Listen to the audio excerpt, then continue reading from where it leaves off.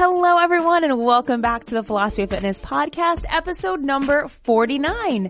My name is Haley. I'm going to be your host today, and every single day that you are tuning in, my friends, I have such an exciting episode that I am so excited to share with you guys. Today, I sat down with Chef Nikki from Hell's Kitchen. She was on this previous season of Hell's Kitchen, and for those of you that don't know, Hell's Kitchen is one of my favorite shows, but I was really struck by her journey through what I had seen on the show and just how she was frazzed at the beginning, but she was really just calm and collected, and how mature she was through the whole thing, and just how she handled herself, I thought was so inspiring. You know, I think that being a chef, I can't really speak for personal experience, but it seems like probably one of the most stressful environments on the face of the planet to potentially be in. And she handled it so freaking well. And, you know, we had such an incredible conversation just about her experience, her background. I learned so much about her, even the different career path that she was heading on before she became a chef was really interesting and eye-opening, and just the importance of speaking up for yourself and being an advocate for yourself. I mean, we covered so much. We really, when I tell you we dove deep, like we went deep. We really just talked about it all. She's amazing. We had such an incredible, chat with each other, and I'm so excited to share it with you guys. So if you want to hear even a little bit about the behind the scenes of Hell's Kitchen and that whole experience of the whirlwind of being on television as well, and sort of the repercussions of that, then you're definitely going to love this episode. Stress management is a huge thing that we dive into, and just learning how to really stay firm in who you are and grounded in who you are, no matter what life throws at you. So like I said, we dive into it all. We cover it all. At this point, you know what to do. If you are interested in hearing our conversation, her story, her background, everything, then you know what to do, my friends. Go ahead and stay tuned. Today, I'm joined with Nikki from Hell's Kitchen. Nikki, welcome. I'm so excited to have you on. Thank you so much. I'm happy to be here. This is actually the first podcast that I've done since filming the show. So I've been super busy. So people ask me, and I'm like, I'll try, but it's insane because obviously I'm still working as a chef, so schedules are insane. Yeah. Well, hey, I'm honored to be the first one since then. So yeah, I'm sure that must be an inaugural event. Yeah, that must have been such a crazy whirlwind for you, and we're obviously gonna dive into all that. But I think before we even get into the whole Hell's Kitchen thing and kind of what you're up to now, I'm so curious about your story. And for everyone listening, actually, she's from New Hampshire, and I went to school a couple towns over from where you're from. So I'm really curious to hear about, your upbringing and what kind of led you down this path of becoming a chef. So I actually wasn't born in New Hampshire. I moved to New Hampshire when I was 10, I think, if I remember correctly. I was born in Plymouth, Massachusetts, and we lived there through my whole childhood. And it was, my mom was really young, so we sort of moved around a lot, and everything was crazy for the first 10 years of my life. Then we moved to New Hampshire and finally sort of got settled down. And I was living in a town near Wolfboro for a little while, went to elementary school. And then as soon as I got into high school, I went to Kingswood, which is the high school in Wolfboro, New Hampshire. And, that's where I met all my friends. And when I moved out of my mom's house when I was 17, and I moved into Wolfboro, and I didn't leave until this past year when I moved to New York. So I started working right out of high school in a mental health facility, which I won't name because I don't know if I'm allowed to because they're closed now. But okay. So I think if you watch the show, you see I have this conversation with Chef Ramsay right at the very beginning. He's like, "How long have you been cooking?" And I'm like, 2 years. And he's like, "Oh, okay, really?" And I had a full career prior to that. I was a brain injury specialist for 7 years, and I was working with people with developmental disabilities, traumatic brain injury, and other mental illnesses in sort of a closed facility for a number of years prior to that. And then I started working for a nonprofit organization that was new to New Hampshire. It was a Massachusetts company that came in, and they were sort of trying to build group homes and have that resource in New Hampshire as well. But because it was a nonprofit, I wasn't making a lot of money. Still needed to pay the rent. So I had a couple of friends who worked at a restaurant in Wolfboro, and they kept saying, "Just come in and be a prep cook. It'll be easy, no big deal." And I was like, you know what, fine. After a couple months, I finally did it. My friend Noah always gave me a hard time because it took me like 3 months. I'm such a procrastinator. No, me too. So I finally applied. I talked to the chef, and I had been running cooking groups and stuff. I'd always loved cooking, always cooking for my family, running cooking groups in the group homes because we did life skills training, so people, when they get a traumatic brain injury, there's a lot that needs to be retaught. And obviously feeding yourself is very important. That was one of those things. And I had always taken the lead in that. So I knew that I had some kind of passion in me about that. And I was like, sure, I'll go work in a kitchen. So I started at the Wolf's Tavern, which is sort of the flagship restaurant of Wolfboro. It's right on Lake Winnipesaukee. Lots of people have weddings there. Lots of the girls that I went to high school with got married there. And I started as a prep cook, and I think it was like 3 days in, I was like, uh-oh, I love it. I love it so much. I can't leave. And, long story short, I ended up basically quitting, quote unquote, my whole career that I had set up for myself. I wanted to become a clinician. I wanted to go back to school and, do psychiatry full time. But I had been doing it since I was 18, and I was, I think, 22 at the time or something like that. And I was already sort of burnt out on it. It's mentally exhausting, which is why I was so interested in talking to you, because sort of the basis of your podcast is about, burnout is a big topic in that, you know what I mean? Keeping yourself healthy and making sure that you're taking care of your body and your mind as you're going through your life, especially when you've chosen to be a career woman, which is sort of the path that I've taken. I give my all to the industries that I've chosen, and, realizing that at such a young age, at such a short way into my career, that it wasn't for me, I think was very telling. And the fact that I felt so strongly about giving it all up and taking a $14 an hour job as a prep cook, I sort of I followed that path, and with a lot of resilience. Everybody was saying, no, you've already been doing this for so long, you've established yourself, you're on the right path. And I was like, I like it, I want to cook. Yeah. Wow. Oh my gosh, that's so crazy. I had no idea about, your mental health background too with that other job. But there's so much to unpack from what you said, but I think one of the biggest things that stands out to me is just something that I'm very passionate about too, is just normalizing switching our career paths, right? Like we get so set in thinking that we have to do one thing. I mean, for me, I was set on a corporate path. I went to school for English and communications and thought I was going to, live that. And I was only in that for maybe 4 months, 5 months, and I quit. And it was the same thing like you. I was like, this is not for me. And I took the risk too. So I think that that's so awesome that you did that. And I think for people, especially young people, coming out of high school, going into their first few years of college, you're made to make really major life decisions in terms of what your career is going to be for the rest of your life, when your brain's not even completely developed yet. And I think that normalizing changing your mind or reserving the right to change your mind at any time is important. And I think that our generation's sort of leading the way or paving the way in terms of doing that, where we can put our foot down and say, no, I know myself and I know what I want and I know it's healthy for me and I'm going to make this switch. But there certainly is a lot of pressure to, to stick to your guns and grin and bear it through, a career that isn't really for you. And I wish that would be more discouraged. And I think it is.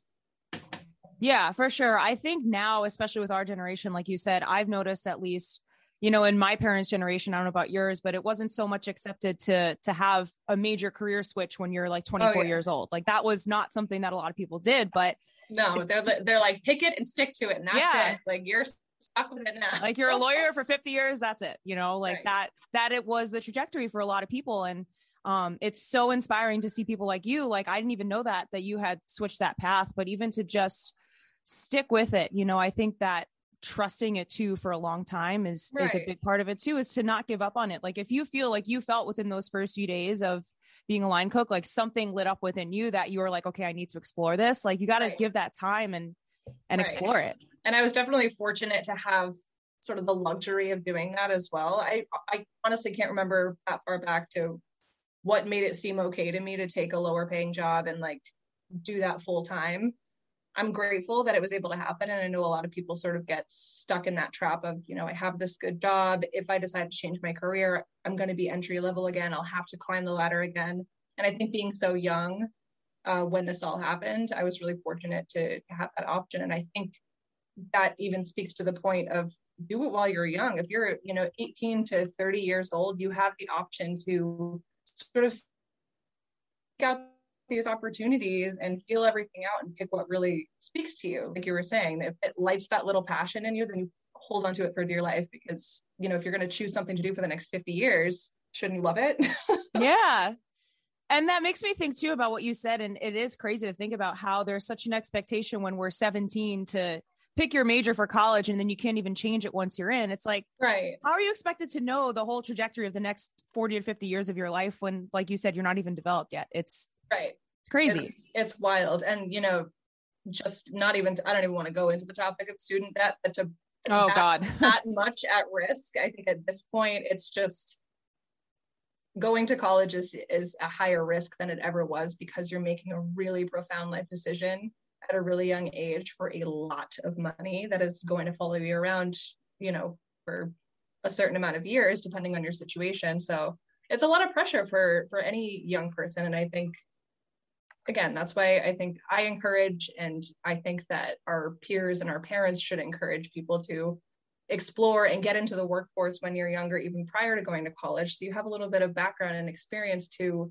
base your decision off of. A lot of these kids going to college have not even had a job yet. Yeah. They don't know what they like. Exactly. I was one of those kids. Like, I'll admit it, I had no idea what I wanted. I went in undeclared. Mm-hmm. And then I was like, okay, well, I guess I'll do this. This seems like it would be okay. I'm a decent writer, and I'll just, see where it takes me. And I think it's true. If we took some time, like a gap year, essentially, between high school and college, to just explore around, I think that would help so many people. And absolutely, even now, I know so many people that have completely switched their career path that are in our age group, for sure. A lot of my friends who have, degrees, even master's degrees in things that they were interested in, they went right into college. They went right from their college to their master's program, and didn't really enter the workforce and, fully explore the real life version of what they were learning in school. They started doing that, and then they went, uh-oh, I don't like it. Yeah. And that must be it. Like, I haven't had that experience, because I did a little bit of college, ran out of money, moved on. And fortunately, the culinary career doesn't necessarily require that degree. It's good to have, and it's a good background to have. But I can't imagine the stress and the pressure and the internal struggle of going, oh my God, I just spent 8 years of my life learning this, and now I have to tell everybody I don't want to do it anymore. Would you continue doing it and sort of be a little bit miserable, or choose a different career and sort of face the judgment of the people around you and the judgment of yourself, saying, I wanted to stick to this and I just couldn't do it. There's a lot of like internal struggle that happens with that. And I feel for those people, who end up in that position.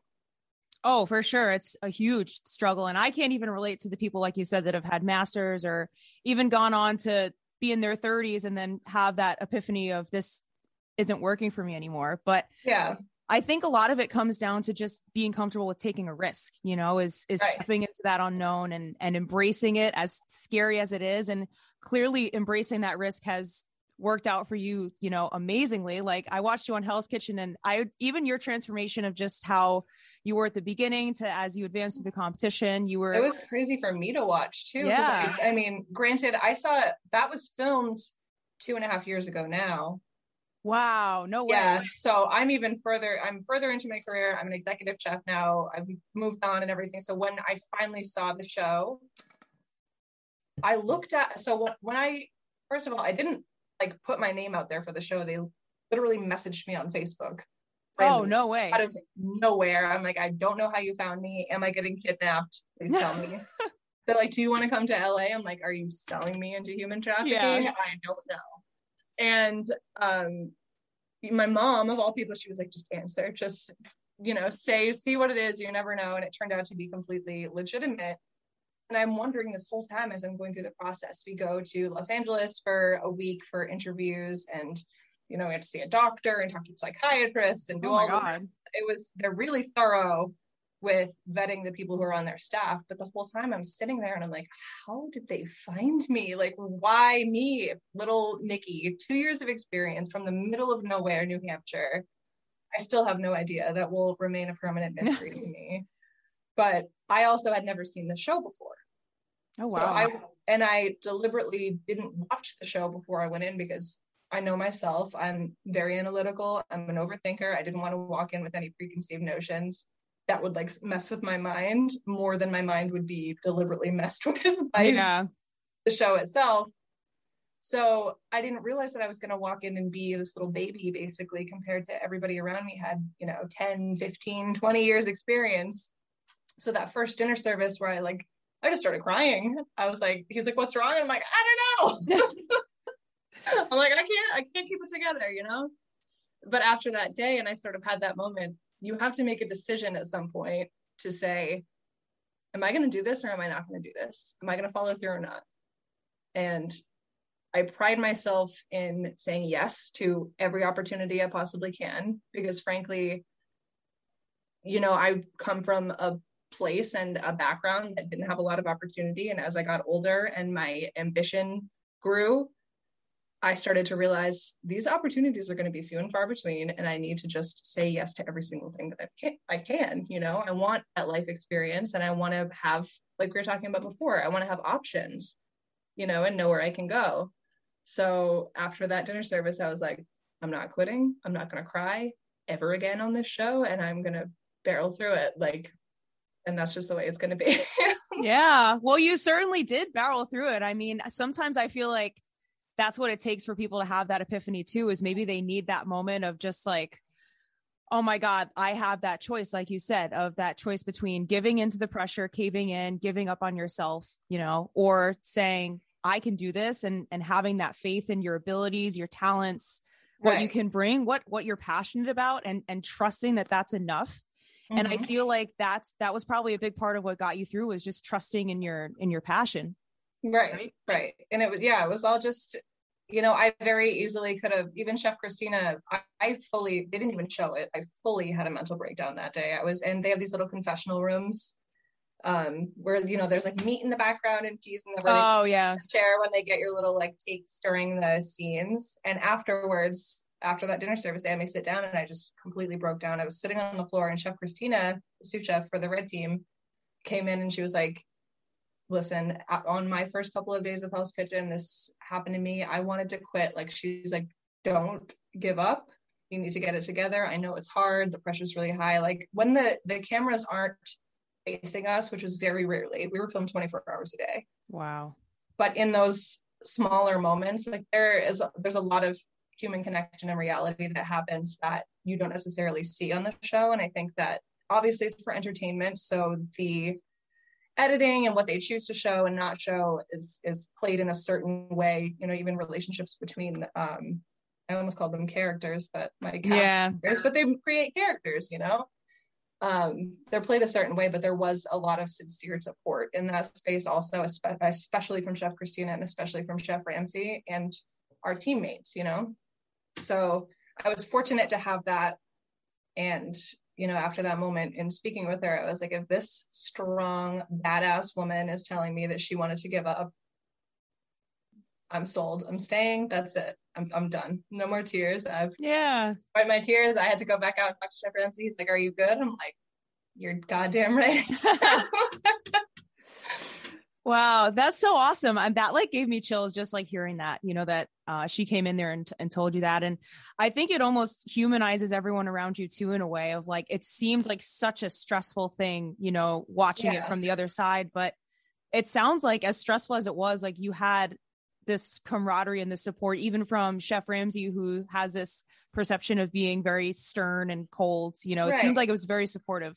And he certainly can be that way. And, people, the number one question everybody's up, is he really like that? Is he really an a-hole? Is he like, no, I mean, I have my script because everybody asked me. I'm like, he is exactly as he appears.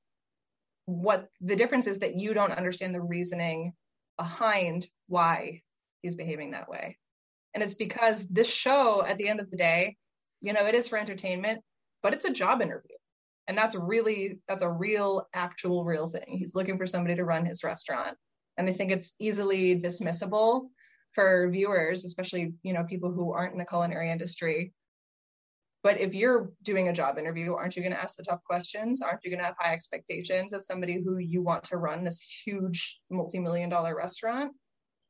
And I think that gets forgotten a lot, which granted, it's kind of, I guess, good for viewership, and people like to see the explosive sort of bombastic character that he is. And great, if they can capitalize it, then it's awesome. But I do dislike when people call Chef Ramsay a jerk or say that he's mean or rude, because I'm like, I don't really think so. I have a different perception of it.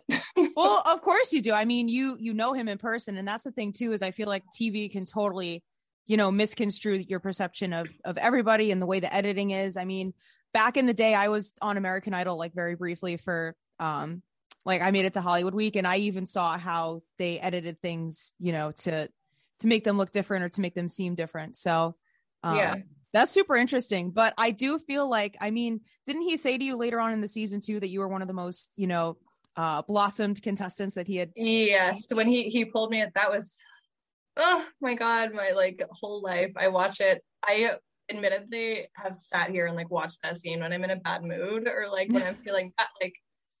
Culinary work is difficult. Being a chef is difficult. So when I doubt myself, it's kind of funny and weird that I have that to look back on, where he pulls me into the back room and he's like, listen, I doubted you and I didn't know if you're going to make it, but it turns out that you're freaking amazing, basically. And I watch it to reassure myself.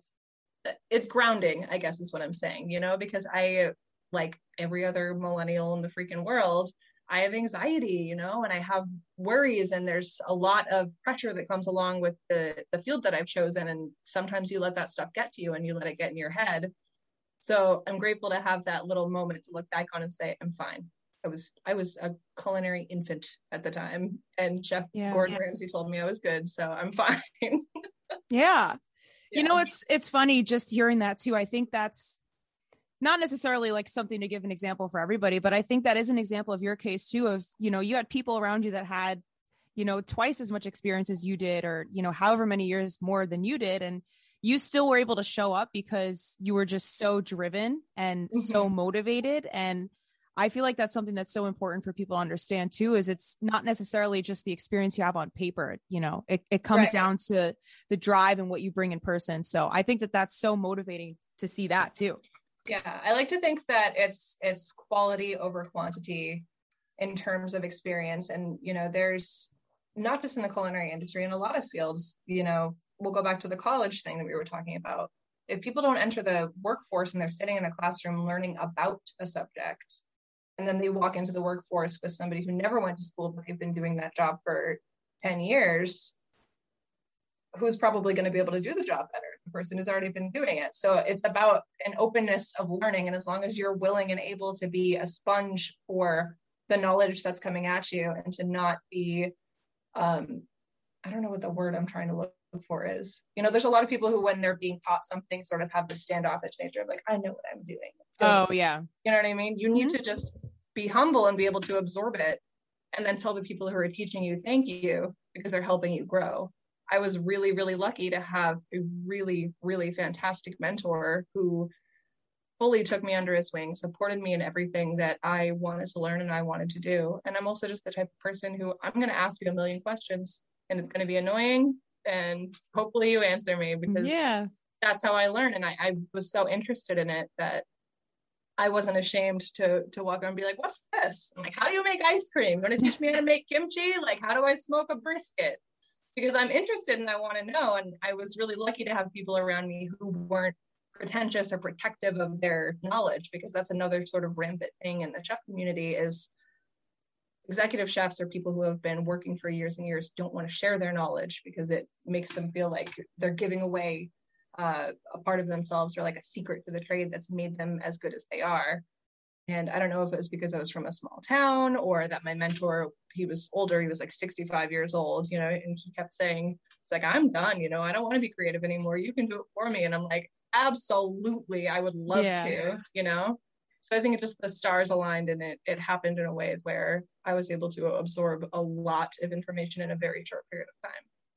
Yeah, it absolutely sounds like it. And I think it also sounds like just taking a step away from your ego, right? Of not being too proud to receive the knowledge, but also to find someone, like you said, that's also not too proud to, share their tricks of the trade. Because at the end of the day, I think that ego can get in the way of the learning process too, for a lot of people. And absolutely, obviously in the chef's industry, it sounds, like that's a huge part of it.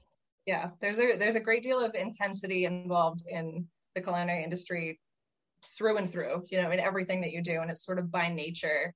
It's fast paced, it's stressful, you're behind closed doors. So there's a lot of interpersonal behavior that is considered acceptable in a kitchen that would not be acceptable in any other work environment.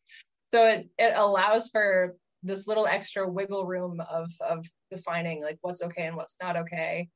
It's really unlike any other industry. And every time I try to explain it to somebody who's not in it, it sounds like a freaking nut house, which I kind of think that my previous career helps me in this career a lot, because I understand the human mind so intrinsically. Our industry attracts a lot of people who are a little bit more reclusive, who don't want to be seen, who don't want to do customer service, who don't want to, they're frankly, the culinary industry attracts people who are sort of on the outskirts of society. Anthony Bourdain put it as the pirates, sort of rough around the edges types of people. And it's always fascinated me, especially once I became a manager and once I became a leader in this environment, to tap into the individual needs of all the people in my kitchen. So I'm still sort of flexing those psychiatry muscles in my management position, which I find it's just even more, valuable and validating for me to be able to use my other background as a tool in my new career. Yeah, I love seeing how what you used to do is applying to what you do now. Because from a big picture, you'd say, oh, a psychiatrist or a mental health professional has nothing to do with a chef. But you take a step back, you're like, wait a minute, it actually does. I mean, this is one of the main things that I wanted to talk with you about, is just the stress of it all, the mental toll that being in that environment takes, especially being on TV while you're basically, and you, like you said, in the process of this long job interview. I mean, what was it for you think that allowed you to stay grounded and kind of keep your cool as the competition went on? I think that it was having an open mind, because I walked in with an open mind, and then I sort of realized or learned the confines of the competition. Because like I said, I hadn't seen the show, and I on purpose didn't watch it so that I wouldn't know what I was walking into, because I would overthink it, and I would think that I was ready for things that I wasn't for, or constantly be looking around the corner for, oh, I know this challenge, or oh, I know what's about to happen. I didn't want to do that to myself.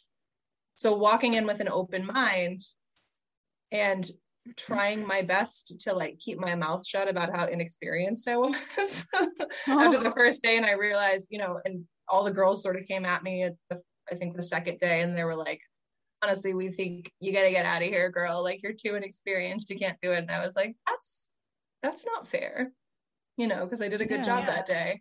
But I think, you know what? I don't know if I can define what got me through that competition. That experience weirdly was easier for me than working my regular job. And it might have just been the unfamiliarity of it, or the excitement, or the fact that there was an end goal in sight. I'm a competitive person by nature, but only in an environment where the competition is brief and clear and lined out in a certain way, so it was sort of the perfect little medium for me to do what I needed to do.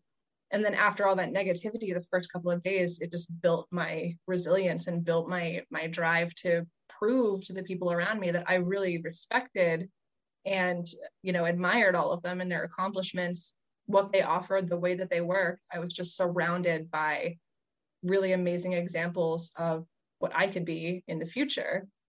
And I was not standing below them. I was standing beside them. So it was just such a confidence boost and such, I don't know, it was a really profound moment for me where I realized that like, I am one of these people, meanwhile looking at them and saying, oh my God, you're so amazing. Amber's so talented. Jordan's so tough. Corey's so they were all so amazing. And the fact that I was standing next to all of them, I think just gave me the boost that I needed to power through it and do everything that I could possibly do to stay there, because I'm a learner by nature. I want to absorb everything. I'm so interested in food. And I was just staring, like my eyes are all over the room all the time. I'm like, I'm picking up every little tidbit that I possibly can and learn everything that I can. And that became my goal in the competition. Instead of, you know, I'm going to knock everybody over and beat them. It was more like, I'm here. I don't know why I'm here. I don't know how I'm here, but I'm going to absorb as much as I possibly can while it lasts, you know? Yeah. I still think it's so crazy that you don't know how they found you. That's so interesting to me. Weird. It pops into my head sometimes and I'm like, what the hell? Like, yeah. I try to just not think about it. And there's nobody I can really ask either. Like I can message that casting director, but I'm not sure because I'm in some chef like Facebook groups. So I think maybe, and I know that Jordan, who was also on the show, is in one of the same groups as me. And she thinks they found her through that Facebook group. So maybe they found me that way, but I don't know. But she also just thinks that. So I don't. Yeah. We're all guessing. So a lot of the people on our season, and I'm not sure if this is true for other seasons, none of us applied. They just found us all and like brought us up. Not none of us. I can't say that for sure. But a large number of us did not apply to be on that show at all. They just like came out of the woodwork and said, hey, you want to be on Hell's Kitchen? And we were all like, I guess so. I don't know. Sure. Wow. I was always wondering like what the like audition process for that would be. Like, do you send them a video of you cooking? Like, that's really interesting. When they did that, when they messaged me, then they sort of sent me through the audition process. So we did have to send videos. They like make you send 3 videos, one of you, you know, doing knife work, one of you actually cooking something, and one of you plating something. Then you do a really long Skype interview.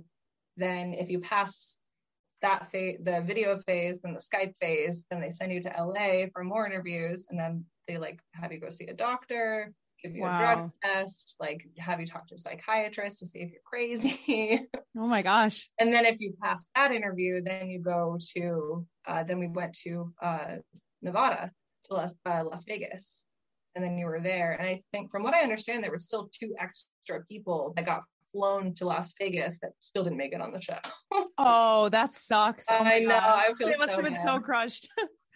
Which we actually, when we got, so they send us little, I don't know if I'm allowed to talk about this stuff, but I am anyway. So that's okay.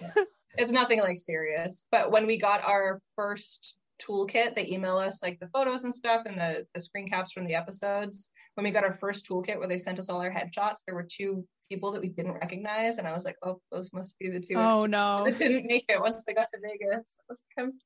That would suck so bad. Yeah, go through that whole process and then being like, never mind.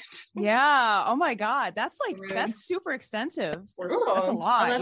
That's showbiz, baby. Yeah. So how long was the duration of it in total? Like, how long were you guys in Vegas for? I think when we originally planned it, they told us 6 weeks was like the maximum, but I think we were only there for like 22 days or something. It was okay, pretty brief.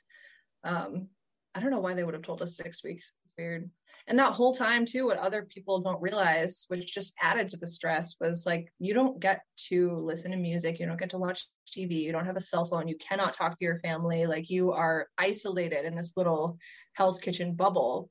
And then we had 1 day off a week on Sundays, but we were just in a hotel room. And again, you can't use your phone, you can't watch TV, you can't listen to the radio, you can't do anything, because if they like, you know, if you watch a TV show or you watch the news and then you talk about it on camera later, it dates the show.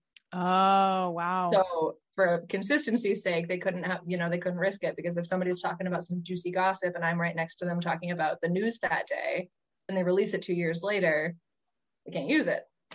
So it was just, you know, you're really isolated. You don't have your support system. You don't have your coping mechanisms. It really takes a lot of grit and determination to stay focused when the things that you would normally do in your regular life. Like if I came home from work and I was stressed out, I would sit down with my boyfriend, I would drink a glass of wine, I would watch Forensic Files, and I would calm down and be ready for the next day. In Hell's Kitchen, you have none of that. Like you come out of your stressful dinner shift and you sit in the dorm room and listen to the blue team argue. Wow. And that's it. That's crazy. It looked like the Big Brother house too, like how you guys were all kind of just in that pod, like in our little single beds. Yeah, they're like the smallest beds. Oh my god, they're ridiculous. I don't know. It emptied out so quickly though. I feel like the first half of the people that left, I like blinked and I was like, there's nobody here. What's going on? Yeah, that's crazy. I was kind of curious too. How did you find, some of the other people coped with the stress? Like, were there other contestants that really caved under the pressure? Or do you think most people were able to manage it? I think everybody had at least one moment where they just fully broke down, whether they showed it on the show or not.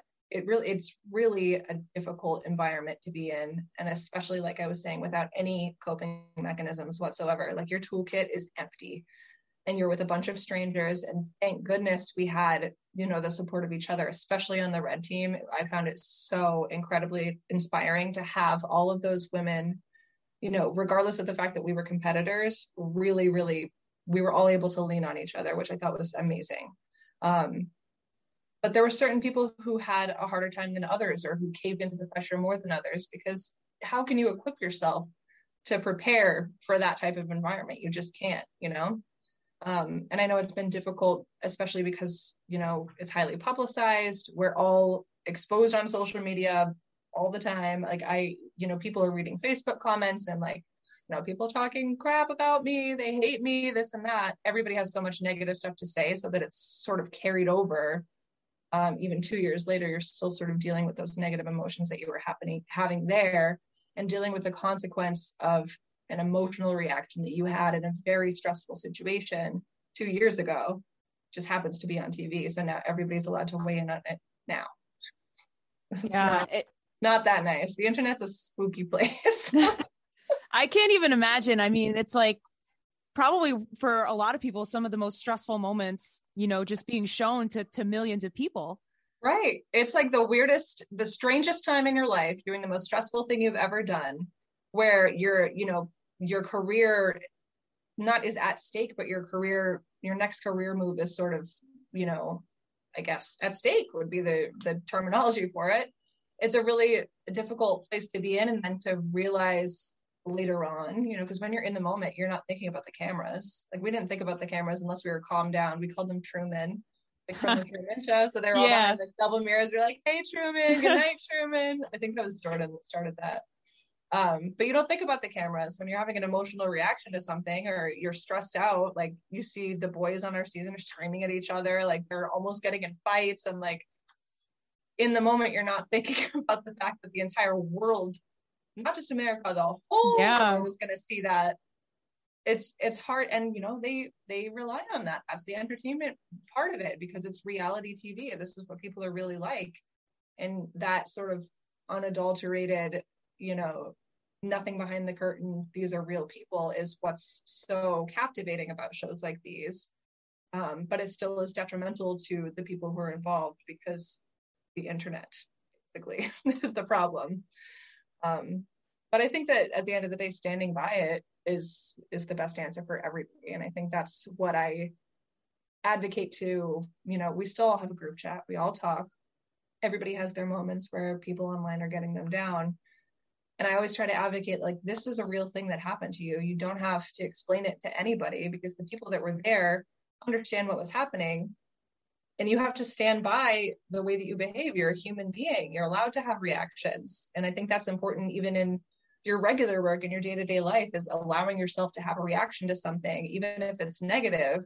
Because if you're going to bottle it up and hold it up, first of all, you're being insincere, and then it's going to come back and bite you later if you don't, So if they hadn't exploded on the competition, who knows where that energy would have gone later on. They could have messed up a salmon instead. Why not just yell instead of messing up your salmon? It's human nature. And to me, it's very simple and straightforward. So I never really had an issue with anybody, but they're all fighting. I don't know, man. People are crazy.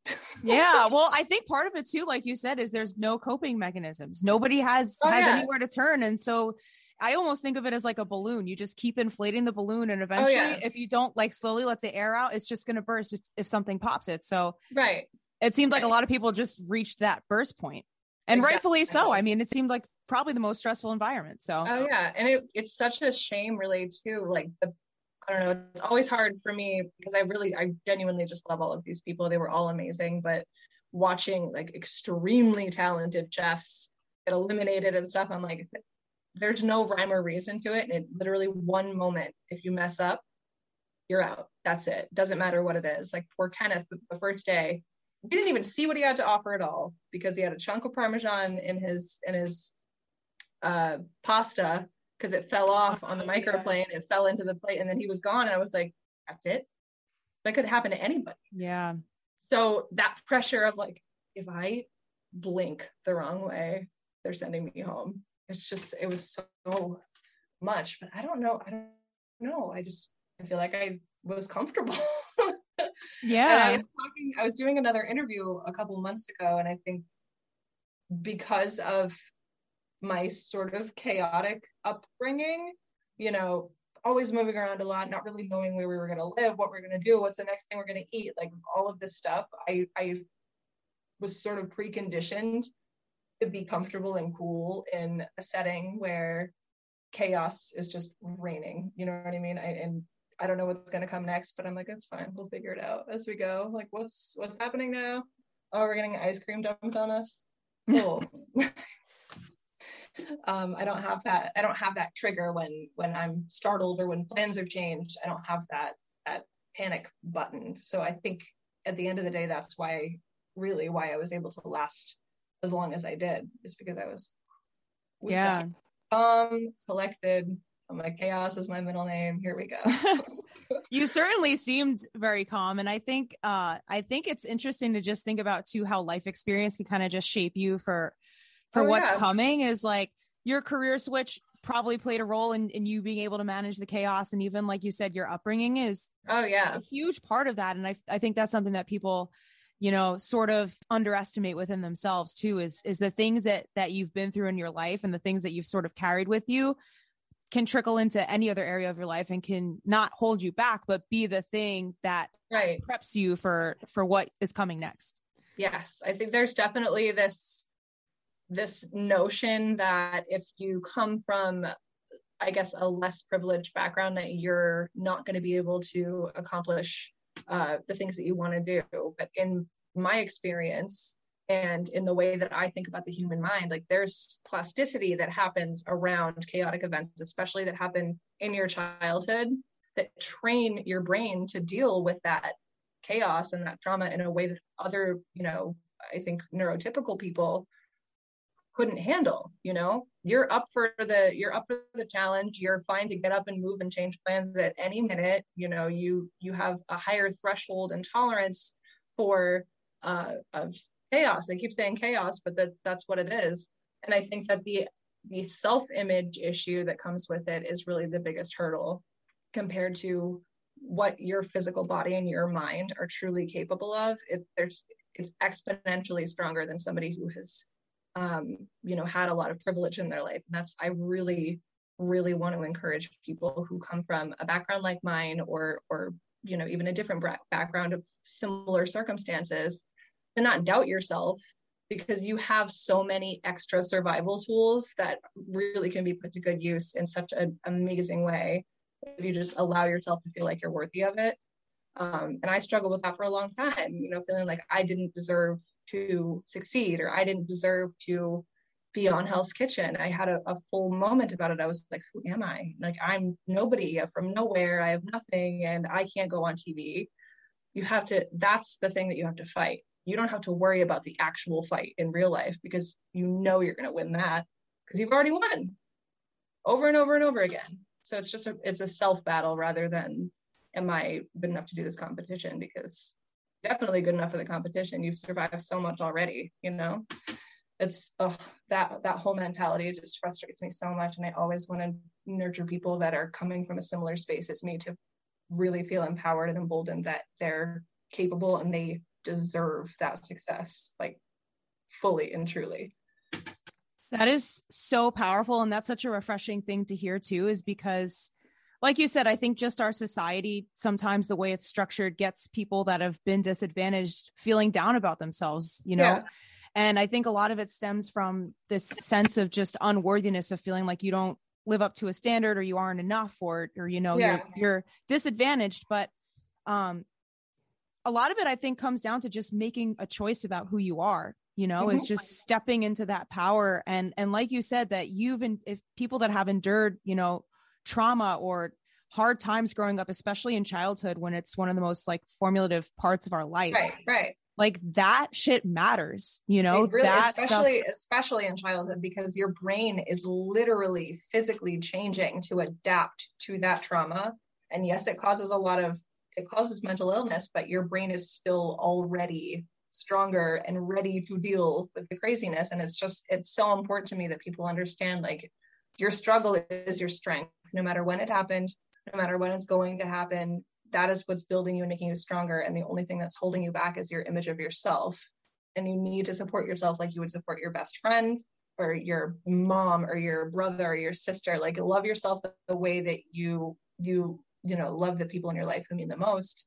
And there's absolutely nothing that's going to get in your way. And frankly, you'll probably be more successful than you ever dreamed of. Yeah, for sure. And I think for a lot of people, it's difficult to view ourselves in that same way of like, we can always show up for other people and encourage them. And we don't, beat ourselves up for that. But it's like, sometimes if you're like, oh, well, I can't do that, I can't do the same or support myself in that same way. And it's like this trap within your mind. Oh no, it's way easier said than done. Yeah. It definitely takes a lot of practice. And I mean, I can't lie and say that I don't still struggle with that. And I think it's never going to be easy, but I don't know, it's mindfulness, I guess. And, when you have time and space in your mind to prioritize those things, it's a little bit easier. But, we're young and we're all ambitious and we're trying to work and build our careers. And, in our industry, in the culinary industry, I'm working 13 hours a day, every day. I don't necessarily always have time to remind myself to be nice to me. Yeah. But prioritizing making time to do that is something that we're all in control of. And frankly, in our industry, there's a lot of really rampant ideologies that are damaging and really outdated, that need to be changed, in terms of, if you're not here 16 hours a day drinking 2 Red Bulls an hour, then you're not working hard enough. That whole old school mentality, it's very like machismo, like boys club stuff. It's outdated. It's antiquated. We don't need it anymore. And the industry, especially after this pandemic, is shifting, and the expectations of the workers in this industry are shifting.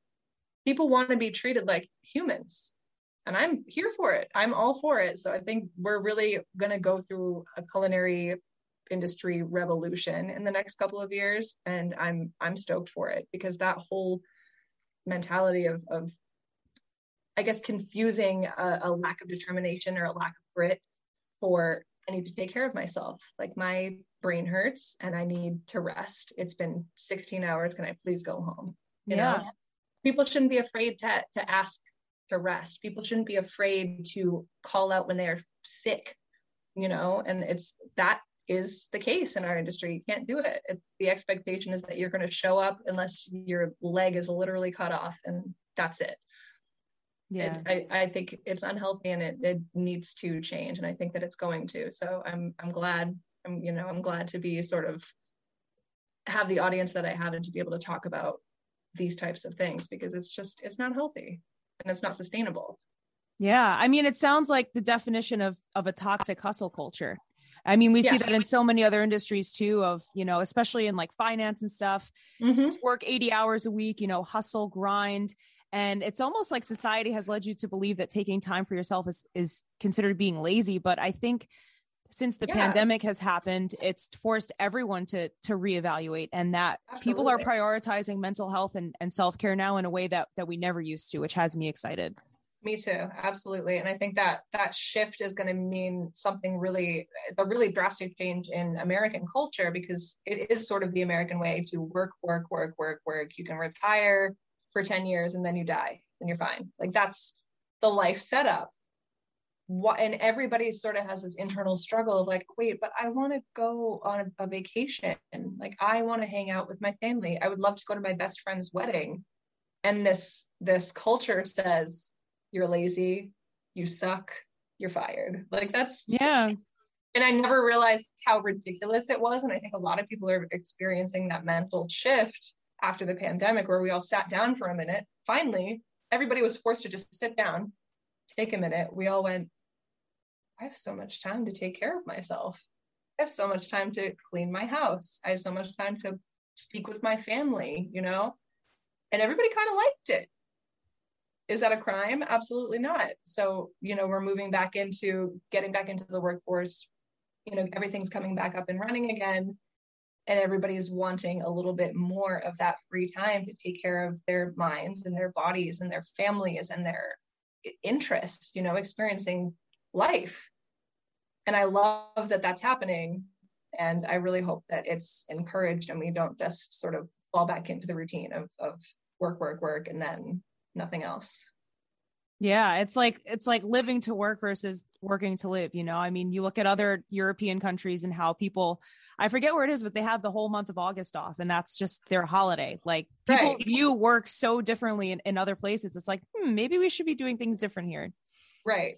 And I'm hoping, like you were saying, and we were talking about, it's like, I'm glad that if anything positive came out of this horrific situation, this pandemic that we just experienced, I think maybe this could be the silver lining to that, is that the way that our workforce is treating themselves is going to change a little bit.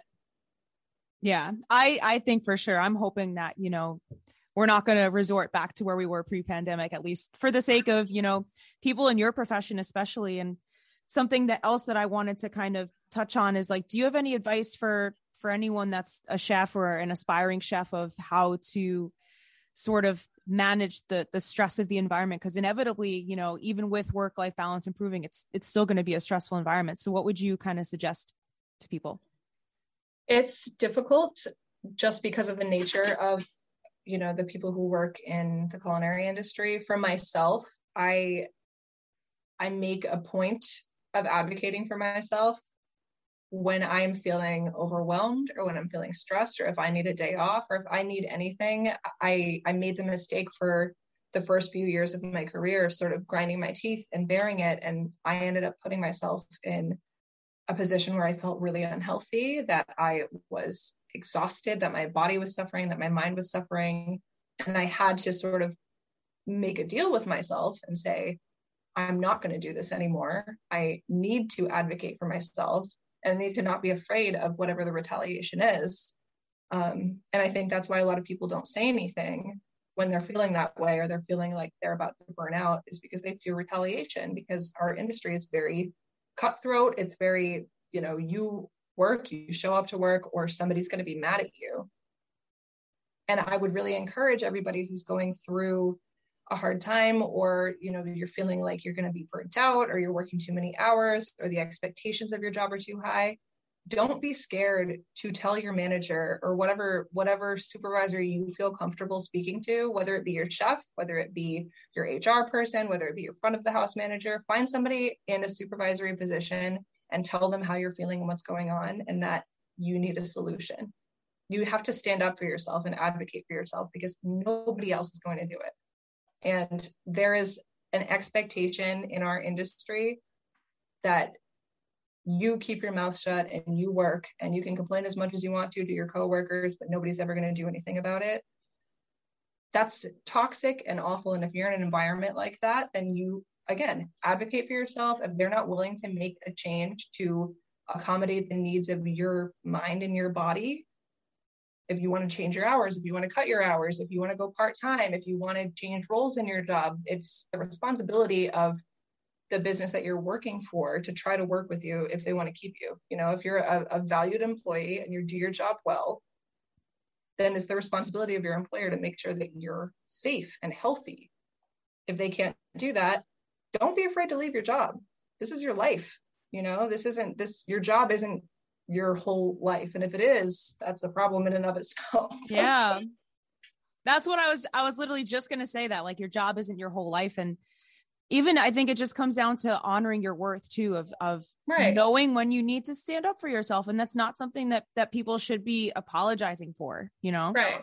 And I'm not talking about, you know, running through yelling and screaming at anybody. I'm saying to have an earnest conversation with somebody who is capable of making the change necessary to, you know, benefit you, especially if you feel like your mental health is suffering in a job. It's very easy, because there are no physical symptoms, specifically to push it off and say, I'm fine, I'm fine, I'm fine. But I'm telling you, it is incredibly important to take care of your mind, especially when you're working long hours. It's inevitable in our industry. We all do it. We know what we signed up for.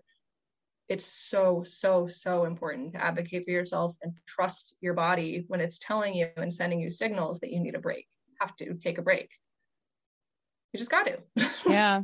Or else it's too late. You know, it's like you said, those little warning signs will just kind of domino effect onto each other until you get really sick from stress. I mean, stress can make people sick. So and it will turn into a physical ailment, and then it's easy to brush those off too. Like, why am I so exhausted? Why all I want to do is sleep? My back hurts, or I'm getting headaches all the time.